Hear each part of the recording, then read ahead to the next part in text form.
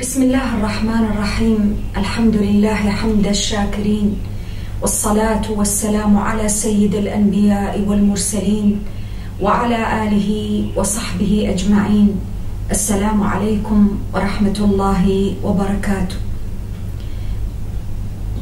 وقفنا في لقائنا في تدبر سورة النور عند تلك الآيات العظيمة التي جاءت تبين أن تطبيق شرع الله سبحانه وتعالى في الأرض والعمل بما جاء في كتاب الله عز وجل كفيل بأن يجعل للأفراد والمجتمعات والأمم نورا يسعون به في الناس، نورا لا يكون فقط في حياتهم هم كأفراد أو مجتمعات، بل يصل مدى ذلك النور إلى أبعاد أكثر بكثير مما تنحصر فيه في مجتمعاتهم.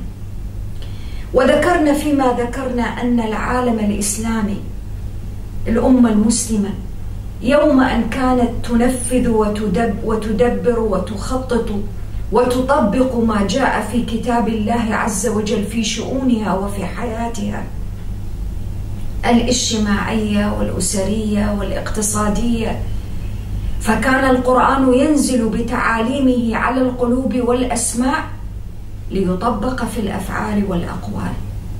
يوم أن كان المسلمون هكذا شع ذلك النور، نور الوحي والتشريع، إلى العالم بأسره، فكانت الحضارة الإسلامية وأهدت الحضارة الإسلامية للأمم المختلفة الكثير من نور القيم التي شعت على العالم بأسره، فكانت كذلك النهضة في أوروبا الحديثة.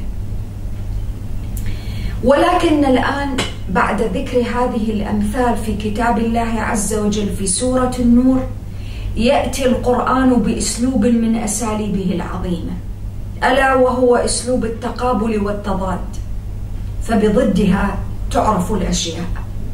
فكما أن النور والتعاليم والوحي في حياة الناس نور، ولها نور واضح في حياة الفرد والمجتمع، فالإنسان الذي حرم من نعمة الوحي ومن نعمة الإيمان بهذا الوحي والسير على منهجه في واقعه وحياته تراه يعاني من الظلمات.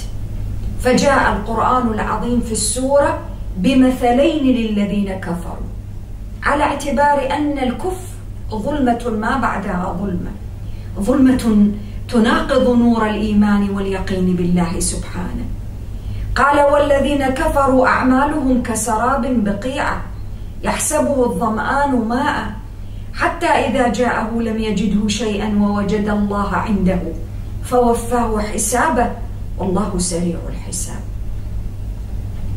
هؤلاء ممن لا منهج لهم في الحياة يسيرون عليه، كفروا بالله سبحانه وتعالى، كفروا بالإيمان وبالشرع، عاشوا حياتهم يعملون أعمال كبيرة أو صغيرة ولكن دون هدف ولا مقصد ولا غاية. ماذا كانت النتيجة؟ كانت النتيجة أن هؤلاء عاشوا الحياة كلها في وهم، يتوهمون أن لديهم أعمال كبيرة جدا وإنجازات ضخمة وأعمال عظيمة، ولكنها في واقع الأمر لا تجاوز مثل ذلك الإنسان الذي يسير في الصحراء فإذا به تحت ضوء الشمس وشدة العطش يرى أن هناك ماء وهو ليس بماء، سراب، وهم، نتيجة للانكسار الضوئي كما فسره العلم اليوم. فهو يراه ماء ولكنه ليس بماء، وهو بحاجة إلى ذلك الماء، أشد ما يكون حاجة إليه. الظمآن هو في شدة العطش وفي شدة الحاجة للماء، ويركض ويسعى لأجل أن يصل إلى ذلك الماء، كلما وصل إليه وجده يفر منه ليركض من جديد في جري وراء سراب. هذه الأعمال التي يقوم بها الإنسان الذي يعيش بدون منهج الله. كل ما يقوم به من أعمال لا هدف لها، لا مقصد لها، لا غاية لها، هو أحوج ما يكون إلى ثمرتها ولكنها لا تنفعه في شيء. حتى في الدنيا.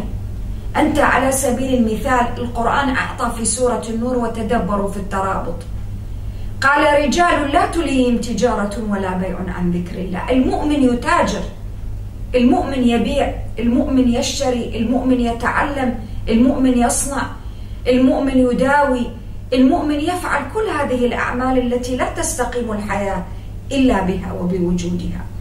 يقوم بمختلف الصنائع، ولكن لأن الشرع قد جعل له غاية في كل ما يعمل، تراه يذهب إلى مصنعه أو يذهب إلى متجره أو يذهب إلى جامعته، النية الصادقة تحركه فتدفع به نحو إتقان العمل وإبرازه. ولذلك قال سبحانه ليجزيهم أحسن ما عملوا، ليجزيهم الله أحسن ما عملوا، لأن الإيمان دافع لهم، دافع يدفع بهم نحو الإتقان والإنجاز والإبداع وجودة العمل وتقديم أفضل ما لديهم.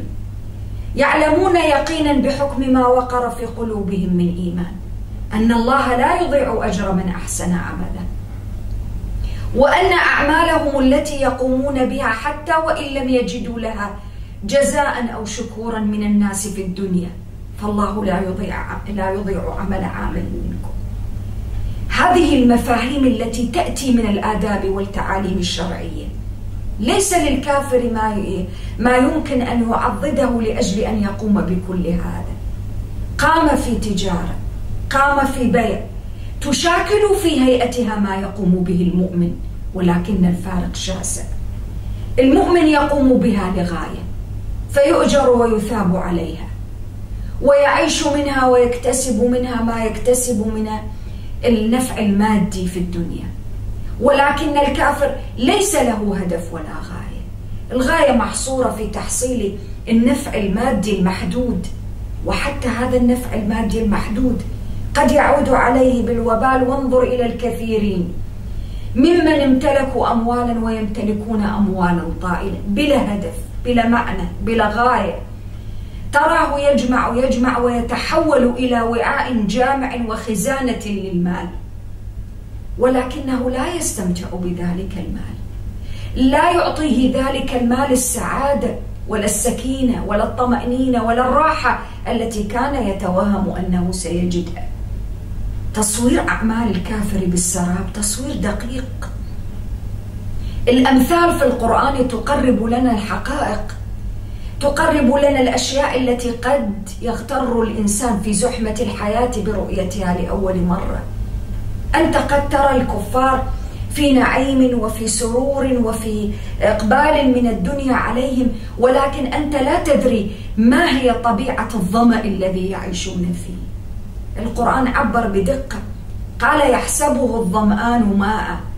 صحيح هو يعبر عن هذا المثل، ولكن حتى الدقائق والتفاصيل في هذا المثل لها معاني عظيمة جدا. الإنسان الكافر البعيد عن المنهج يعيش في ظمأ، يعيش في حسرة، يعيش وهو كأنه يلاحق سرابا، يعيش يلاحق ويجري وراء السعادة والراحة والطمأنينة، ولكن هو لا يدري أنه يلاحق سرابا لن يصل إليه أبدا. لماذا؟ لأن السعادة والطمأنينة والراحة والنفع الحقيقي في الدنيا والآخرة، وما السعادة والراحة والطمأنينة إلا جزء من ذلك النفع في الدنيا، وجه من أوجه الانتفاع بالعمل في الدنيا. هذا لا يمكن أن يجده الكافر، ليس له منهج. ولذلك سبحانه قال والله سريع الحساب، بمعنى آخر أنهم لا يجدون ثمرة لأعمالهم التي يقومون بها كما يجدها المؤمن. فذكر هنا سريع الحساب، لماذا؟ لأنه عجل لهم الجزاء في الدنيا. ذكر بعض المفسرين والعلماء على سبيل المثال أن الكافر يجد ثمرة لعمله في الدنيا، الحقيقة يجد ثمرة جزئية لعمله في الدنيا تنحصر في ما نراه ظاهريا، ولكن العمل حتى التجارة والبيع والشراء لا يجد له الكافر ثمرة حقيقية ونفع مادي حقيقي في حياته. النفع المادي لا ينحصر فقط في المكسب، المال إذا لم يحقق لك راحة وسكينة وطمأنينة وشعورا قلبيا، هذا كيف تصفه بأنه منفعة لك؟ المسألة ليست مسألة عدد ولا حسابات كمية متراصة في البنوك، ولكن ماذا تحقق لك تلك الأموال على سبيل المثال. إذن ربي عز وجل باستعماله لفظة والله سريع الحساب بين لنا وأشار لنقطة مهمة جدا، أن الكافر لا يجد لعمله ثوابا ولا منفعة حتى في الدنيا التي يعيش لها. هو يعيش للدنيا، وقالوا إن هي إلا حياتنا الدنيا نموت ونحيا، ولكن حتى هذه الدنيا التي يركض ويسعى وراءها هو يسعى وراء السراب، لا راحة ولا طمأنينة فيها، ممزوجة بالشقاء والعناء، له معيشة ضنكا. هكذا يعبر القرآن عن حال الإنسان الذي لا منهج له ولا نور له في حياته. ثم تتضح الصورة أكثر فأكثر فأكثر بالمثل الذي جاء بعدها، ضربه الله عز وجل مقابل حياة النور التي ينعم بها الإنسان المؤمن. فرق شاسع بين أن تعيش في نور وبين أن تعيش وأنت قد أشرق النور في أعماق وجنبات قلبك وروحك، فأصبحت لا ترى إلا نورا يمينا شمالا أماما خلفا، ترى النور في نفسك، لأن النور ذاتي في قلبك أنت، يشع في داخلك أنت بنور الإيمان واليقين. فرق شاسع بين من يعيش حياة ملؤها النور ومن يعيش حياة في ظلمات بعضها فوق بعض. وتدبروا دقة التصوير القرآني، قال أو كظلمات في بحر لجي، عميق القعر، عميق في عمقه وداخله، يغشاه موج من فوقه موج من فوقه سحاب. هذه الطبقات في هذا البحر المتلاطم الأمواج. جاء كشف العلم الحديث والكشوفات أن البحار في أعماقها ظلمة دامسة لا حدود لها لأسباب متعددة، منها أن النور، نور وضياء الشمس، يتشتت في داخل هذه الأمواج المتلاطمة حتى لا يصل منه شيء في الداخل وفي العمق، إضافة إلى النباتات الخضراء التي تعيش في أعماق البحار والمحيطات. ظلام دامس كما عبر عنه القرآن، ظلمات بعضها فوق بعض. إذا أخرج يده التي هي أقرب شيء إليه لم يكد يراها. وتدبروا في الربط، المثال حسي ثم ينتقل منه من الحسي إلى المعنوي. قال ومن لم يجعل الله له نورا فما له من نور. ما دخل البحر والمظلم والعتم فيه والأمواج المتلاطمة بالنور الذي يأتي من عند الله سبحانه وتعالى. حياة الإنسان الكافر تصوير دقيق حسي، تصوير الظلمات الموجودة في أعماق البحار والمحيطات، هذا حسي أنا وأنت نراه والعلم كشف عنه، ولكن ما يعيشه الكافر من ظلمات هذا معنوي قد لا يلتفت إليها. الكافر قد يعيش في بيت أو قصرا مضاء بشتى أشكال وأنواع المصابيح والإنارة، إنارة خارجية، ولكنه حرم من الإنارة الذاتية الداخلية، حرم من نور الفطرة التي طمسها بالمعاصي والتجاوز عنها. طمس فيه نور الإيمان بالله سبحانه، عاش مع أهواء نفسه ملبيا جاريا راكضا لاهثا وراء تلبيتها، وكل ظلمة وكل معصية وكل إثم وكل جريمة وكل ذنب يسلمه إلى قعر ظلمة أخرى. أنى له أن يرى النور. هذا تصوير دقيق. في فرق شاسع بين أن تعيش بنور الإيمان ونور التشريع وبين أن تعيش في ظلمة عدم التشريع والخلو من المنهج. هؤلاء الذين يدعون ولا يريدون منهجا في الحياة، ولا يريدون أوامر ولا نواهي ولا خطوط حمراء ولا خضراء ولا أي شيء، كل شيء مباح، يريدونها غابة لا تليق بإنسانية الإنسان. ألا يرون طبيعة الظلم التي يعاني منها من هو بعيد عن منهج الله سبحانه؟ إذا أخرج يده لم يكد يراها. أقرب الأشياء إليه لا يراها. الموت على سبيل المثال الذي يعبر عنه القرآن حتى في حالة الاحتضار: ونحن أقرب إليه منكم ولكن لا تبصرون. الكافر لا يبصر أقرب الأشياء إليه، يرى الباطل أمام عينيه، لا يراه باطل، يزين له، يتكالب عليه شياطين الإنس والجن والنفس الأمارة بالسوء، فإذا به يرى الباطل حقا والحق باطلا مهددا له. ولذلك فرعون حين قال ما أريكم إلا ما أرى وما أهديكم إلا سبيل الرشاد. فرعون كان يعيش في ظلمة من الجهل والتكبر والتعالي على الناس والترفع عن الانصياع لمنهج الله سبحانه، للوحي التي أنزلها الله على نبيه موسى عليه السلام، فعاش في ظلمة حقيقية معنوية. وهذا مصداق لما نراه في مجتمعاتنا المعاصرة اليوم. كما ذكرنا كل شيء من حولنا منار مضاء، ولكن ليست الإشكالية في الخارج الذي أنا أعيش فيه، إشكالية في الداخل. أين الأنوار التي يمكن من خلالها أن أنير حياتي وقلبي وعقلي؟ أين نور القرآن الذي ألتجئ إليه فأرى تلك الآيات المبينات الظاهرات تكشف لي الحقائق وتريني ما قد زيف من الباطل من حولي حتى لا أعيش في ظلمة؟ ما ذكرناه في أكثر من مرة وفي تدبرنا لسورة النور من تزيين الفواحش ما ظهر منها وما بطن، وعرض الفواحش والجرائم النكراء الخلقية التي لا تليق بكرامة الإنسان ولا بإنسانيته، على أنها حرية وعدالة ومساواة. هذه كيف لها أن تتسلل لو كان هناك نور يكشف عنها الخبث الذي فيها والآثار السلبية السيئة على الفرد والمجتمع فيها؟ ما كان أن يحصل ذلك. ولكن متى حصل وتحولت إلى حرية وتطور وتقدم وتحضر؟ متى حصل؟ حين لم يكن للإنسان نور يرى به الحقائق، يرى به الأمور على حقيقتها، أخرج يده لم يكد يراها. فإذا كان لا يرى يده التي هي أقرب شيء إليه، كيف يرى الحقائق؟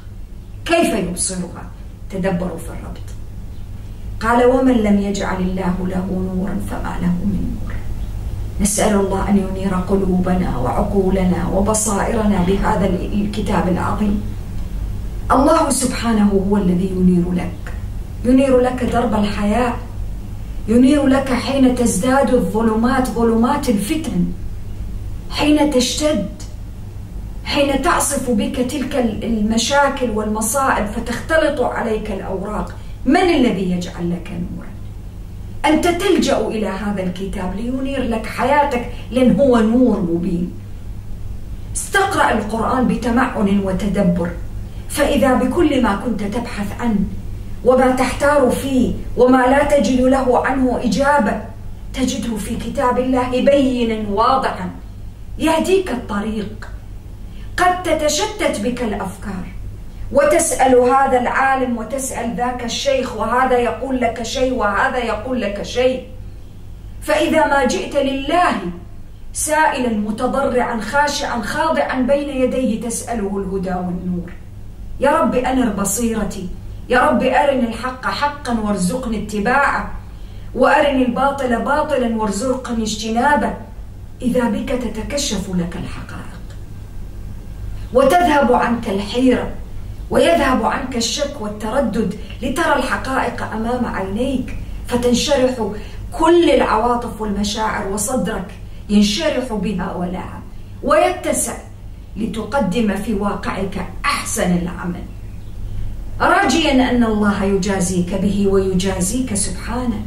وتدبروا معي في عظمة الآيات القرآنية كعادة القرآن، لا يأتي بالأحكام والتعاليم والآداب والحدود والتعزيرات جامدة جافة دون أن يحيطها ويدخل فيها عناصر الإيمان بالله سبحانه وتعالى.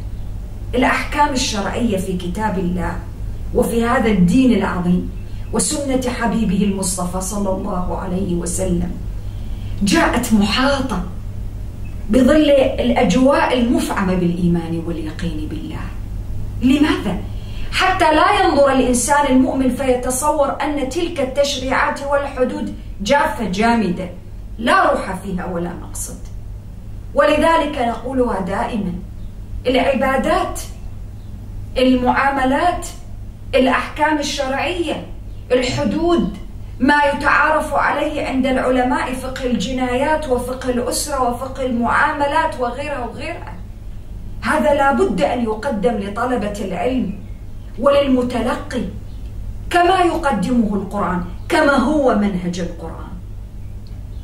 الجزء الأول من سورة النور جاء بكل هذه الآيات العظيمة التي حوت الأحكام والتشريعات والحدود، حد الزنا وحد القذف وحد، ثم ماذا بعدها؟ ثم إذا بالآيات تنتقل لتكلمني بنداء الفطرة، نداء الإيمان، لتأخذني في جولة في آيات الله المبثوثة في الكون من حولي. لأجل أي شيء؟ لأجل أن لا تعتبر ولا تعرض الشريعة وأحكام الشريعة والفقه على أنه مجرد أحكام جامدة لا تحرك الإيمان في قلب الإنسان المؤمن المتلقي ولا طالب العلم الشرعي. أذكر في يوم من الأيام كنت أدرس مقرر فقه العبادات عن الصلاة وعن الزكاة والطهارة كما تعلمون والحج. أنت حين تقدم كل هذه الأشياء والتفاصيل المتعلقة بأعمال الهيئة لهذه العبادات شيء جيد عظيم جدا، ولكن عليك أن تهتم بمقاصدها وربحها كما يفعل القرآن، كما هو نهج القرآن في التعليم وتربية النفوس وتزكيتها وتطهيرها. قال: إقام الصلاة وإيتاء الزكاة، قال: يخافون يوما تتقلب فيه القلوب والأبصار. إذن الأعمال، كل الأعمال، العبادات، المعاملات، كل أركان الدين هذه لا تعرض أبدا معزولة عن روحها من الإيمان والخشوع، حتى يتعلم المتلقي أن وهو يتلقى هذه الأحكام والجزئيات والتفاصيل الدقيقة، الأحكام التفصيلية، يتعلم كيف يربطها بمقاصدها، كيف يجد العلاقة ويكشف عن العلاقة بينها وبين مقاصدها من الإيمان والخشوع والخوف من الله سبحانه وتعالى. فأذكر أني حين كنت أقوم بتدريس وما زلت أدرس في فقه العبادات، وجدت أن الطلبة، سألت الطلبة سؤال بسيط جدا بداية الفصل، قلت لهم: أريد منكم أن تقوموا بشيء، عمل يومي، كل يوم وأنتم تدرسون وتتعلمون أحكام الطهارة وأحكام الصلاة، أريد منكم أن تكتبوا يوميات. كيف هي صلاتكم؟ تراقبون أنفسكم. حاول أن تراقب صلاتك، انظر في صلاتك، هل فعلا أنت تقيم الصلاة؟ ولا أنت فقط تقوم وتركع وتسجد وتتحرك كل الحركات وتقوم بكل شيء ظاهريا، أعمال الهيئة كاملة مكتملة، ولكنها بدون روحها ولبها الذي هو الخشوع. ابحث عن الخشوع في كل يوم، واربط ما بين ما تتعلمه من هذه الأحكام وما بين ما أنت تجده في صلاتك في الخمس مرات والخمس أوقات. وجدنا العجب العجاب، الكثير من الطلبة، الكثير من المتعلمين، الكثير من يتلقى هذه العلوم لم يلتفت إلى المقاصد في العبادات والأعمال التي هي روح هذه الأعمال، لبها، مقاصدها. تدبروا معي كيف القرآن يعلمنا كيف نتعلم. قرآن كتاب يعلمك كيف تتعلم ويعلمك كيف تعلم. ولذلك هذا القرآن نور وكتاب مبين، يبين لك الطرق، يبين لك أفضل وسائل التربية والتعليم، يبين لك أفضل الوسائل التي من خلالها يمكن أن تحقق نجاحات حقيقية ملموسة على الأرض في الواقع الإنساني في مجال التعليم والتربية. ينشئ عقول ينشئ قلوب، لأن ليس الغرض من عملية التعليم فقط حشو المتعلم والمتلقي بكم من المعلومات. ماذا سيفعل بهذه المعلومات؟ كيف يتصرف بتلك المعارف والمعلومات؟ كيف يوظف تلك المعلومات والمعارف والمهارات المكتسبة في واقعه وحياته الإنسانية؟ وخاصة حين نتكلم عن العلوم الشرعية، أنت بحاجة إلى من يتعلم هذه العلوم أن يتعلم كيف يطبقها في واقعه، كيف يجعل الواقع الإنساني هو واقعه حتى على مستوى الفرد، كيف يجعله متسقا مع ما يتعلمه دون ذاك الانفصام النكد بين ما يتعلمه ويتلقاه في الكتب والمدارس والجامعات والمعاهد وبين ما يعيشه في حياته وواقعه. هل زادتك إيمانا؟ هل حسنت مستويات الخشوع في صلاتك؟ هل ما تعلمته وتلقيته جعلك أكثر خشوعا وإقامة للصلاة؟ أنت إذا عرضتها كمجرد كلمات وكم مهول من المعلومات والتفاصيل دون ربط بفحواها ومقاصدها، كيف ستحقق هذا؟ تدبروا معي في القرآن كيف يعلمنا أن نتعلم. بعد كل هذه الآيات وبعد 40 آية في سورة النور قال: ألم تر أن الله يسبح له من في السماوات والأرض والطير صافات كل قد علم صلاته وتسبيحه والله عليم بما يفعلون. ما دخل الطير والتسبيح في السماوات والأرض والمخلوقات في العمل الذي يكلمني عنه القرآن في سورة النور وفي أعمال المؤمن والكافر والنور والهدى؟ هذا الترابط العجيب، التلازم المستمر المتواصل في كتاب الله عز وجل في مختلف السور بين آيات القرآن وآيات الطبيعة. آيات القرآن التي تحمل الأحكام والتشريعات مرتبطة بالآيات التي أنت تراها في واقعك وفي الطبيعة من حولك. خالق الطبيعة هو الذي شرع لك هذه الآيات وأنزل لك المنهج وأنزل عليك القرآن لتطبقه. تدبروا في الربط. أنت كلما ازددت تعلقا ونظرا في الطبيعة وتأملا، ذلك عبادة التفكر والتأمل في الطبيعة واضحة وحاضرة بقوة في كتاب الله، من أعظم وسائل تجديد الإيمان. أنت تريد الإيمان، أنت تريد النور في حياتك، واحدة من أعظم وسائل اكتساب النور في حياتك أن تتأمل في الطبيعة من حولك. تأمل في السماء، تأمل في الأرض، والتي هي ليست على فكرة حكرا على أحد. بمعنى آخر، ليس الكافر يرى سماء تختلف عن المؤمن الذي يرى سماء ثانية. ليس الفقير يرى سماء والغني يرى سماء أخرى مختلفة. ليس هناك تفاوت، السماء واحدة. هذه الآيات مبثوثة أمام الجميع على حد المساواة. لماذا؟ عطاءات الربوبية واحدة كلنا نراها، ولكن في فارق شاسع بين من ينظر إليها ببصره وعينه فإذا بالقلب يبصر نواحي الإيمان ويتجدد فيه الإيمان ويزداد قوة وقرب من الله سبحانه وتعالى وحرصا على العمل الصالح، وبين من يراها هكذا ولا تحرك فيه ساكنا. العين وحدة، العين ممكن تكون نفس العين، عين هذا وعين هذا. عين المؤمن أبصرت هذه الآيات فخرت راكعة ساجدة منصاع خاضعة لأوامر الله وشرعه. وعين الإنسان الآخر الكافر الذي لا يؤمن المتبلد الحس والإحساس نظر إليها فما حركت فيه شيئا، يراها كما هي لم تتغير ولا تتغير وليست تعني له بشيء.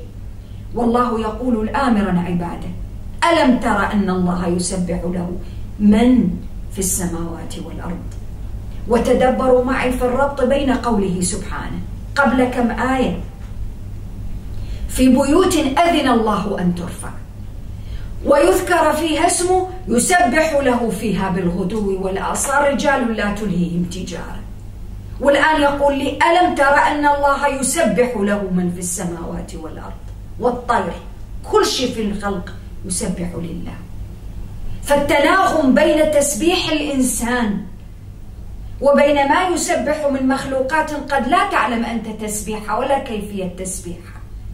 هذا التناغم يجدد فيك الإيمان، ولا تراه ولا يجدد الإيمان إلا حين يجعل الله لك نورا. تدبروا في الربط: ومن لم يجعل الله له نورا فما له من نور. ويقدم لي النموذج. ترى فعلا أنت السماوات والأرض وتجدد فيك الإيمان على قدر ما في قلبك من نور اليقين والإيمان بالله، ونور القرآن والاتصال به والتفاعل مع آياته، على قدر ما ترى هذه الآيات المبثوثة فتزداد إيمانا وتزداد خضوعا وانصياعا لأمر الله وتشريعاته في واقعك. قال: ولله ملك السماوات والأرض وإلى الله المصير. تدبروا في الربط: ولله ملك السماوات والأرض وإلى الله المصير. أنت حين تبتعد عن شرع الله ومنهجه وتتخذ شرائع من لدن هنا وهناك شرقا وغربا، وتشرق تستجدي تشريعا ومنهجا من هنا ومن هناك، أنت تطلب من من بشر من مثلك؟ هل يملكون شيئا؟ قال: ولله ملك السماوات والأرض وإلى الله المصير. لماذا تطلب من غيره وهو الذي له ملك السماوات والأرض وستصير إليه وسترجع إليه؟ فكيف تفر منه سبحانه وتعالى إلى البشر؟ كيف تهرب منه؟ كيف تخرج عن تشريعاته؟ كيف تأخذ نفسك بعيدا عن تشريعاته ومنهجه سبحانه وهو الذي له ملك السماوات والأرض وإليه المصير؟ كيف؟ وتدبروا معي في الصورة التي تليها، صورة حسية واضحة في الطبيعة يراها الإنسان، كل الناس. قال: ألم ترى أن الله يزجي سحابا، يسوق السحاب. هذا السحاب هذا ليس أي أحد يسوق، فقط الله سبحانه وتعالى. ولذلك قال: يزجي سحابا ثم يؤلف بينهم. عملية واضحة كيفية المطر. قال: ثم يجعله ركاما فترى الودق يخرج من خلاله وينزل من السماء من جبال فيها من برد. عملية نزول المطر بهذا التحليل والدقة العلمية العظيمة. طبعا القرآن نزل قبل ذلك بقرون، والعلم الحديث اليوم ممكن تماما أن يشرح لك كيف يسقط المطر. ويبقى السؤال: هل يستطيع أن يسقط عليك مطرا؟ هو يحاول لكن ما استطاع ولا يستطيع أن يسوق هذه السحاب من مكان إلى مكان، حتى ينزل في مكان ولا ينزل في مكان. قال: فيصيب به من يشاء ويصرفه عمن يشاء. بقدرته التي لا يقف ولا يعجزها شيء في الأرض. تدبروا معي كيف القرآن يريد مني ومنك أن نتبع المنهج والتشريع. يذكرنا هذا القرآن، يبصرنا، ينير لنا الدرب، يستل منا الإيمان والخضوع والانقياد لأمره وتشريعاته من خلال التبصر في هذه الآيات الكونية. يخرج من خلاله وينزل من السماء من جبال فيها من برد فيصيب به من يشاء ويصرف عن من يشاء. وهذا واقع. يكاد سنا برقه يذهب بالأبصار. هذه آيات مبثوثة من حولك أنت تراها، يسميها الناس ظواهر طبيعية، ولكن هذه الظواهر الطبيعية هل تحصل بذاتها؟ من أذن لها أن تحصل؟ من يصرف البرد عن مكان ويصيب به مكان آخر؟ من ينزل المطر والغيث في مكان ويصرفه عن مكان آخر؟ من الذي يقرر؟ من الذي يملك قرار إنزال الأمطار في مكان وحبس الأمطار في مكان آخر؟ والأرض واحدة لله. يكاد سنا برقه يذهب بالأبصار. حتى البرق هذا يعجز الإنسان، وفعلا هو ممكن أن يحدث حتى العمى عند الإنسان. من الذي خلق؟ من الذي صنع؟ من الذي لا يعجزه شيء؟ قال يقلب الله الليل والنهار إن في ذلك لعبرة لأولي الأبصار. تقلب وتعاقب الليل والنهار فينا أليس آية؟ تستيقظ في الصباح فترى النهار وترى الشمس وترى الضياء، وتمر الساعات ساعة بعد ساعة، دقيقة بعد دقيقة، فإذا بالليل يأتي وينسلخ منه النهار ويغطي كل شيء، كل شيء. لا الشمس تسبق ولا القمر ولا الليل سابق النهار ولا فيه السباق بينهم. هذا النظام الدقيق ألا يفعل فيك شيئا؟ ألا يحرك في خاطرك وعقلك ووجدانك شيئا؟ هذه الآيات المبثوثة من حولك ألا تسوقك إلى الله؟ قال إن في ذلك لعبرة، ولكن لمن؟ قال لأولي الأبصار. تدبروا في الكلمات في المفردات.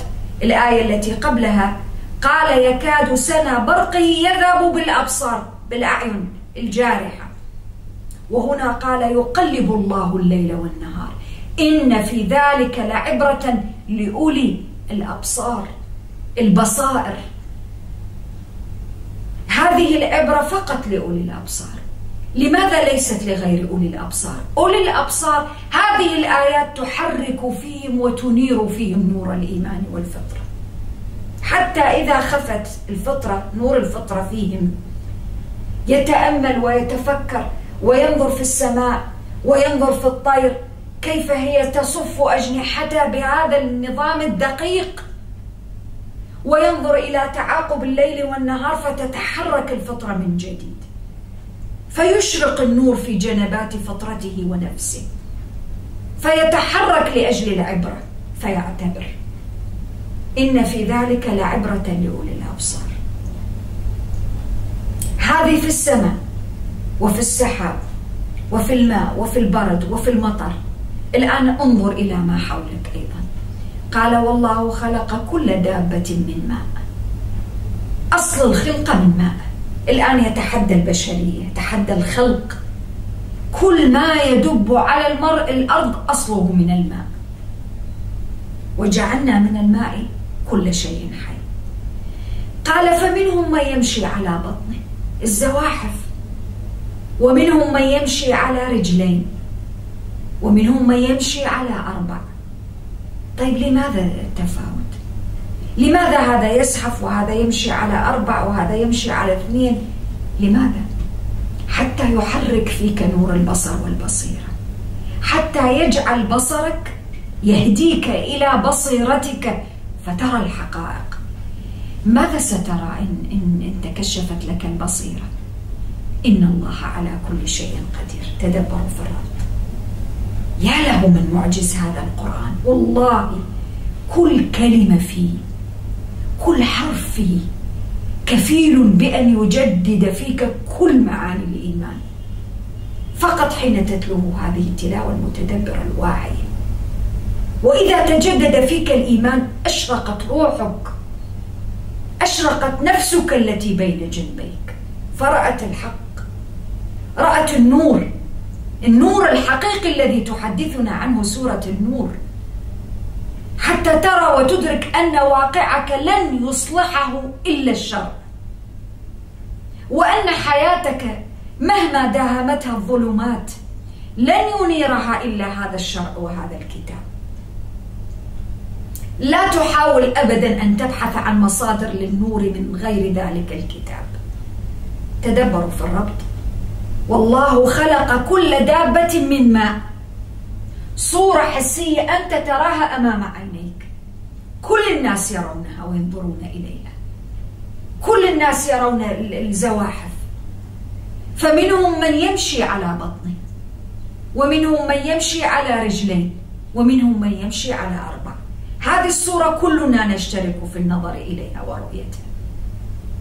يخلق ما يشاء، يخلق الله ما يشاء، ولكن أنت حين ترى ببصرك عليك أن تتبصر يهديك نور القرآن ونور الإيمان لأي شيء؟ لأن تصل إلى الحقيقة التي ما وراء هذه الصور في الواقع وفي الطبيعة.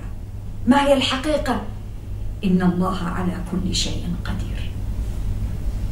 فإذا تجلت لك قدرة الله سبحانه وتعالى في كل شيء، وأيقنت وأيقن قلبك أن لا قادر على وجه الحقيقة إلا الله، وأن الخلق كل الخلق، الغني والفقير، القوي والضعيف، الصحيح والسقيم، المؤمن والكافر، كلهم عجز أمام قدرة الله عز وجل. ماذا سيتبين لك؟ ماذا سيفعل ذلك في حياتك؟ هذه الحقيقة حين تجعلها حاضرة في حياتك كيف ستتصرف؟ هل ستخشى أحدا إلا الله؟ هل ستسير على منهج غير منهج الحق سبحانه؟ تدبروا معي في هذه المعاني العظيمة، ستتكشف لك الحقيقة التي كانت غائبة عنك. إن الله على كل شيء قدير.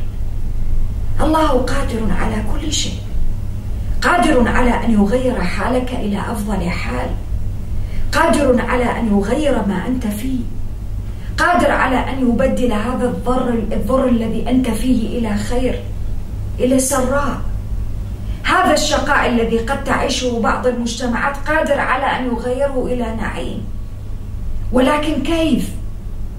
ليس بأن ينزل النعيم عليهم هكذا، بأن يحرك فيهم دواعي الإيمان. فإذا تحركت دواعي الإيمان وأنزل عليهم الآيات المبينات قال والله يهدي من يشاء إلى صراط مستقيم.